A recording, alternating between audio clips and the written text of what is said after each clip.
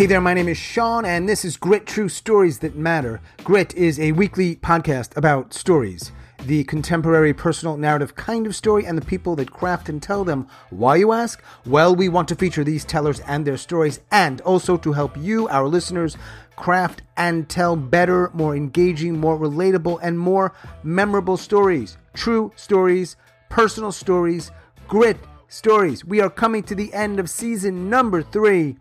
Dedicated to the Grit Talks and the best of, and today we've got 2 stories from the Mental Health Happy Hour virtual open mic, still kicking it almost 2 years in now. The first is by Dottie O'Donnell up in the Commonwealth of Massachusetts, and the second is by a Mr. Jameer Pan who resides in New York City. I hope you enjoy both of these stories. Check the show notes for upcoming events, including the Mental Health Happy Hour on August 7th, that's 8 p.m., always on Sundays, as well as the National Storytelling Network Grand Slam Championships, which will have 10 stellar tellers, including this bald guy. Well, I might not be stellar, but I'm in it, so come out, check it out, join, it'll be a lot of fun. That is tomorrow night, Saturday, July 30th. And of course, if you can help us out by rating and reviewing this podcast, if you listen on Apple, that would be amazing. Okay, Dottie and Jameer, let's dive in. I press the button on my computer that says, if you purchased a photo package, choose the date of your experience. I find April 30th, 2022. Now, I had never heard of paragliding until a few days before I decided to try it. At the beach in San Diego while visiting my daughter, I saw people up in the sky flying over the ocean in these bucket-type seats with a curved sail, cloth sail above them. And there was a guy kind of guiding it. I said, I love this about California. So fun. I want to try it. Let's go check it out. So we get to the paraglider port, and I walk up to the guy at the ticket desk. And I say to him, I need you to look at me. And I slowly turn around. And then I say, if I go up there paragliding, do I need any kind of athletic ability at all? I mean, look at me. And he says, no. He said, we've had people like 13 months old to 104 years old doing this. No problem. And I said, perfect. I want to try it. So he said, well, give me your phone number and we'll text you when the conditions are good. And it probably won't be until Friday. So when I leave, I Google paragliding. Is it scary? And it says no. People are like really surprised how relaxed they feel. And the worst thing it said was that you get motion sickness. So I stopped at CVS and bought some Dramamine. Now, I never thought I could talk myself into paragliding. I mean, I can do this, but I'm into telling stories now, and I think this will be a great story. I mean, I think this will be such a great story. This will be the story my kids tell after I'm dead. Like, remember the time Ma went paragliding? She was such a free spirit. It will be that story. So late Friday morning, my daughter leaves for an appointment. And I says, you going to be back in case they call me, in case it's an okay? And she says, yeah, I'll be back. Don't worry about it. And then at noontime, I get a text and it says, we are officially flying today. Get here by 4:00. So I take a deep breath and I'm still can't believe that I don't have any fear in me still. It's time to take the Dramamine. And then an hour later, my daughter's still not back and I am just so tired. So I decide to take a nap. It's probably from the Dramamine. And then when I wake up, I hear the door open to the house and I look and it's 3:30. Whoa, you made it back right in the nick of time, I say to my daughter. This is perfect. I'm really going to do it. Like, look at me. I'm free. I'm retired. And now I'm going to fly in the sky like a bird, just free. I mean, who gets to do this? Your mother does, Nicole. I do. Let's go. I got to be there by 4. And I head out the door to her car. And then she doesn't come out. And I say, Nicole, we got to be there by 4. And she comes out on her porch and she says, I'm not taking you. And I said, what? She says, no, I don't think it's a good idea. It's too dangerous, especially at your age. At my age? Did she just say at your age? And I said, you heard the guy say they had people 13 months to 104 years old. I could be the 104-year-old person's daughter. I mean, that would make me a youngster. And she says, no, not on my clock. And she turned around and went in the house. And I stood there in the driveway stunned. And then I got a text and it said, hey, skydiver. And it was from my son in New York. So I called him. I said, what are you texting me this? He says, well, I just wanted to let you know that you're getting vetoed today, Mom. You're not going up. And I said, why? And he said, because you're not. And then my mind flashes back to when I was a teenager and I was grounded. I wanted to go to the dance and nobody would give me a ride. And like, when did these tables turn for me? No ride, no glide. What's this all about? Vetoed. Well, she's concerned, he says, about me dying. Well, probably. But what if you break your hip? Break my hip? Did you say break my hip? Not fracture my skull or break my back or drown in the ocean, but break my hip? And he says, well, she said it, not me. And then I realized I had just got moved up to the elderly category. Oh, I get it. I get it. If I break my hip here in California, there is no putting me on a plane to Boston for a long, long time. Is that it? And he says, well, it would be a great inconvenience. And just like that, I went from a free spirit to a potential burden in need of elder care. And that's when I go on the website and I look where my paragliding photos would have been that day if I didn't get the wind taken out of my sails and get grounded.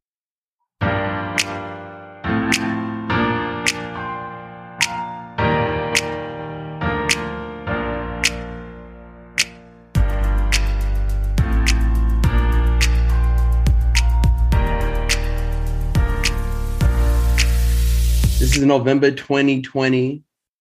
I just moved into my apartment in Jersey City. I was living at my mom's house during the pandemic. And as a 31-year-old man, to live back home at your childhood space is a bit jarring. Needless to say, I was happy that I got a chance to spend time there because it taught me the importance of why I needed my own space. So I had been there since August. I got a new job. I was working at this entertainment company as a video director. Very proud of myself. And as I'm setting up my home in those months, I decided to call my dad. My dad and I don't necessarily have the best relationship. When my dad and my mom were together when I was young, it was really great. It's great to have my father around just because I got a chance to see two people who look like me be in a relationship that was happy, fun, and exciting. And when my parents divorced when I was 9, it totally crushed me. I didn't know how bad it did until I just started growing up and developing and realizing that my father leaving the house and emotionally abandoning me affected who I was and how I was moving my self-esteem, the value that I put towards myself, the lack of value that I put towards myself, and just really not having self-confidence and not realizing that that's where it stemmed from. So now in 2020, as I'm seeing my career take off, my confidence being built, and a more healthier lifestyle, I needed to talk to my dad. And I invited him to come over. My dad shows up on a Sunday afternoon, decked out in Jets gear, because nothing says a Black dad more than the New York Jets, apparently. And he comes in, he looks around my studio in Jersey City, and he adjusts his Jets hat. He squints his eyes and he goes, "Woo, this is nice, Jay. Thank you. Appreciate it." I grab him a chair and I sit on my bed and we begin to talk. When my father asked, "Hey, so what's going on with the new job? Give me some details." I decided to be vulnerable and open up and, start explaining to him what I do. And a minute and 30 seconds into the conversation of me explaining, he stops me and he says, "Oh, well, maybe, some of the people at your job will like the screenplay I wrote. Did I tell you I wrote a screenplay? And my father starts pitching me a screenplay that he wrote in his downtime, going back to being abandoned. I was in real motion again. My father had cut me off physically before, but now verbally. I had been in therapy for about 1.5 years at that time. So in my mind, while I'm hearing him talk, I stay silent. One part of me is like, Jameer, you've worked through some of this in therapy. You're okay. You do not have to react the way you used to, which was through anger, which is through acting on your emotions. You can compose yourself. The Brooklyn side of me was like, kick this motherfucker out your house. Because who does he think he is? How dare you come up in my house and do what you've done all my life? So after he finishes talking, he goes, so what do you think? And I take a deep breath and I feel the anger rising. But I stay composed and I go, well, I think you abandoned me. Phew. His mouth is open. My mouth is open. I can't believe that that's what I said, because it was the way I've felt for 20 plus years. And I say, you abandoned me. I was really angry and sad at the fact that, yes, you did come around, but you stayed away for so long that I was just gracious to be in your presence. I didn't deserve more than that. And I'm saying all these feelings and these things that are coming up. And at the end of me venting, I say, but I forgive you. And I forgive you because our lives were pretty much parallel at some point. Your father abandoned you, and you went through life's obstacles feeling low self-value, not being able to be yourself. A lot of the same things that I've dealt with, and I see that now. I didn't know that before, but I see it now, so I forgive you. And I gave him a hug and I walked him out. I remember him saying, I'm sorry. And I said, thank you. And when I closed the door and walked back into my apartment, I keeled over and started crying, because it wasn't the fact that he said, I'm sorry, but it was the fact that for the first time in my life, I protected my inner child. I was strong enough. I was confident enough. I was vulnerable enough to be able to express that and defend a part of me that had been left with so many questions. In 2022, this year, my father is currently battling cancer. It's a mixed basket of feelings. Of course, that's my dad. I'm watching my nuclear family get older as I get older. And that brings up a lot of anxiety. But the one thing I'm happy about is that I was able to give him back the passed on trauma that was passed on to me, and not carry that anymore, not carry that anger, because he wasn't capable of being the person that I needed. And I'm proud of myself today. And so as I pray for my father, I know one day, as we all do, we'll transition and he'll transition. And I'm happy with knowing the fact that I was able to forgive while he was still alive.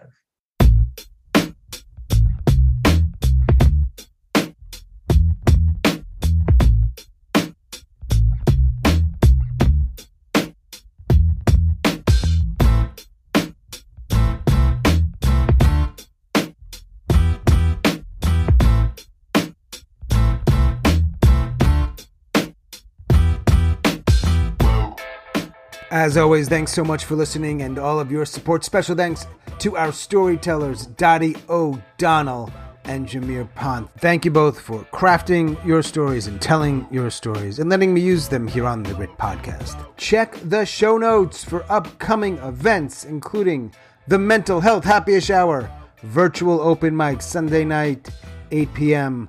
August 7th is the next one. We'd love to see you there, whether you want to tell a story or watch some stories, or both. And oh, by the way, if you are hearing this before tomorrow night, which is Saturday, July 30th, the National Storytelling Network is having its Grand Slam Championships. There are several good tellers, including this bald guy in North Carolina. I'll put a link there if you want to come out and support. And that is all for episode number 93. Wait for it. Boom.